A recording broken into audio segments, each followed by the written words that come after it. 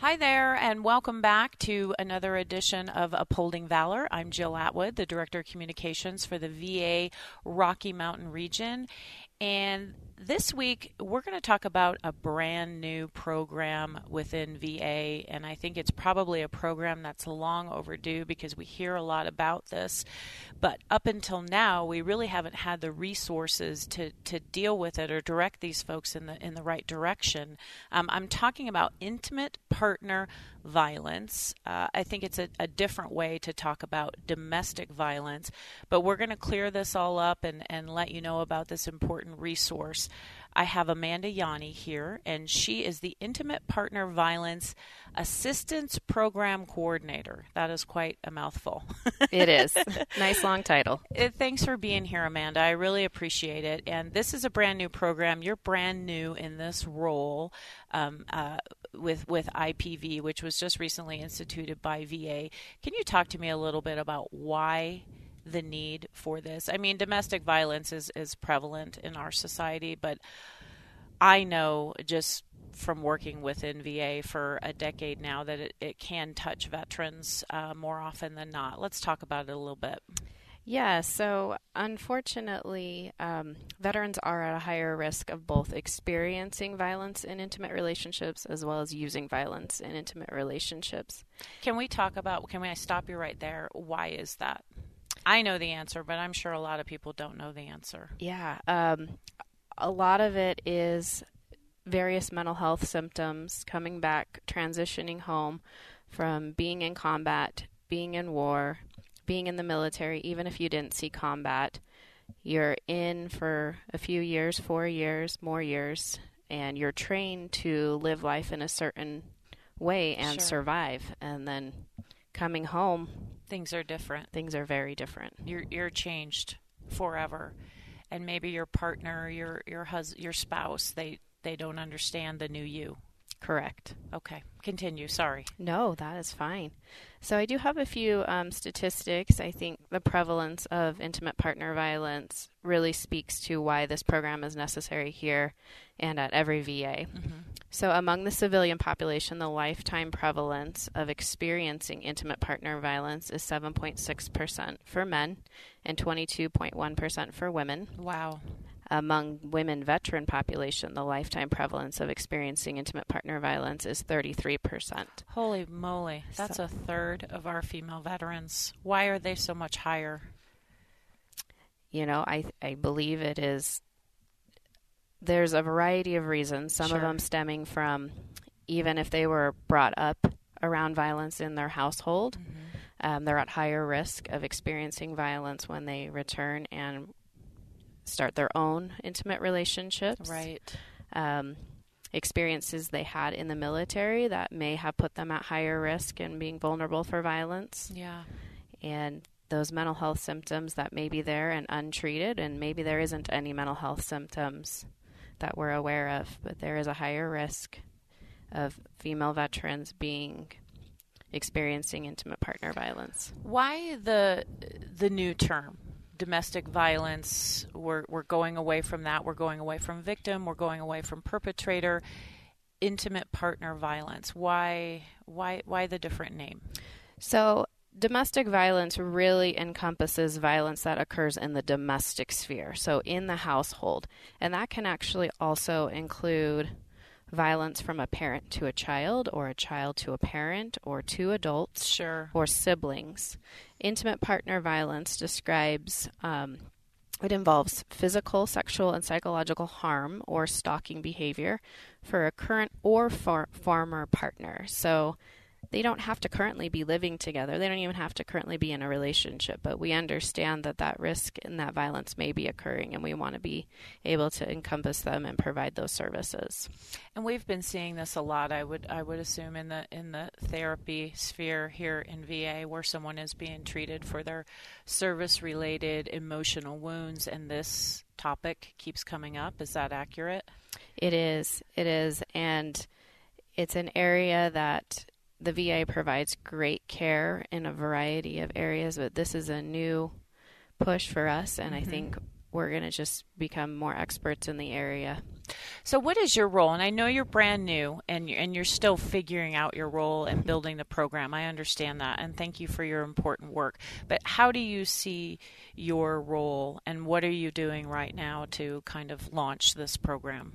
So I'm in a really fortunate position because I've kind of been given a lot of leeway and latitude. There's definitely some guidance. It's the VA. Nice, though. But really, working with the community to build partnerships. There's a community in Salt Lake that provides domestic violence and intimate partner violence care, and they're experts.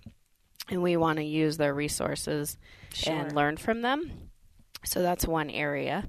Raising awareness in the VA alone, making sure providers understand where they can go when they need support or if their veteran needs a certain service. Your job really is to train VA staff to be aware and recognize this in veterans, especially if they're vocalizing it. Absolutely.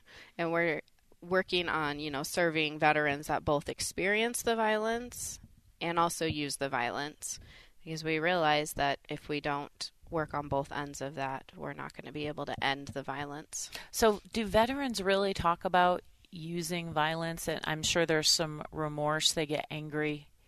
They get triggered, whatever happens, and then obviously they're regretful. Do they talk about that? Not at first. I wouldn't say that at first. Sure. I think it takes real skill and great communication to be able to ask certain questions to get a veteran to open up about certain topics, and this would be one of them. Okay. So how do you go about training staff? What is your first goal? Or what are you in the process of doing right now? So currently we're rolling out actually a Strength at Home program. Okay. We're in the middle of cohort 1, and so that has been, we had 6 providers that went and attended 2-day training on an evidence-based program. And so we have been able to identify this need and get the training needed to roll out this program. To identify the veterans that need to come to the group, we've done, marketing, we have flyers. Sure. We've spoken with mental health and social work so that they're aware that this service is here. And if anything comes up in a therapy session that seems related to a veteran currently using or they're at risk of using violence in a relationship, that they're able to attend this group. What kind of response have you gotten from providers? So this is our first cohort, and we actually had 11 referrals for cohort 1, which is quite high. Wow. For this population, and we have 5 veterans in cohort 1 who have committed to all 12 weeks. Wow. I would assume providers, social workers, psychologists are welcoming this program and see the need. Absolutely. Absolutely. They're welcoming it and they're grateful. This is a service we needed to be providing, and we have been providing anger management, and that is a critical group to continue with. But placing a veteran that's using or at risk of using intimate partner violence into anger management is not going to deal with the potential trauma side that they have experienced in their life that is impacting them and increasing their use of violence. Now, you're the liaison, so would you refer someone, so if you get a referral, then what do you do with that referral? So I reach out to the veteran and I explain to them briefly on the phone what the group entails and what the commitment is. And if they want to move forward with it, I actually do a 60-minute intake with them. It's to collect brief demographics, Sure. education history, military history, in particular deployment history, and trauma history, whether that's in the military or out of the military. This gives us an idea of where the veteran is coming from, what their history is there, and the group really focuses on getting the veteran to understand how trauma has impacted how they process everyday situations just a little bit differently than the general population, and how processing those differently can impact our communication style and increase our stress level and negatively impact our relationships. Interesting. Now, did they go to the community for these services, or did they stay in-house? Does it just depend? They stay in-house. Oh, okay. Wonderful. So if a veteran is court-ordered and the courts won't approve this, then they would have to go out of house. But we've actually had some positive progress with being able to work with our Veterans Justice Outreach Program, and we have some veterans in group right now that are within both programs. I was just going to ask that when you talked about court ordered. I'd wondered if you were working with the VJO program at all. Yeah, they are a great asset and resource here, and also a wonderful referral source for us. Why did you take on this position? So, it's a big undertaking. It is. And, I've been at the VA for some time, and I was in the homeless program, and I love program development. And it was 2016 I got to attend a women's health residency. And it was 3 days long, and it just opened my eyes up to this whole other area of need and services that wasn't being provided here to the level it could be. Mm-hmm. So when this position posted, I was just super excited there. In the homeless program, the majority of the female veterans we saw were experiencing homelessness due to fleeing intimate partner violence. And so I had some experience there, and then that training, and this just, I got lucky. Yeah, it's touching all these different programs. It's really interwoven throughout our whole VA system. Well, again, we are lucky to have you. The last thing I want to touch on is talk to those veterans who may be listening, or family members that know of something's going on, who are feeling desperate and like there's no hope. They don't understand why it's happening to them, or why they're doing the things that they're doing. What would you say to a veteran who's feeling pretty desperate and down and out right now? I would definitely let them know that you are not alone. There is a community of veterans here that want to help support you on a peer relationship level. There is a community of providers here at the VA that want to support you.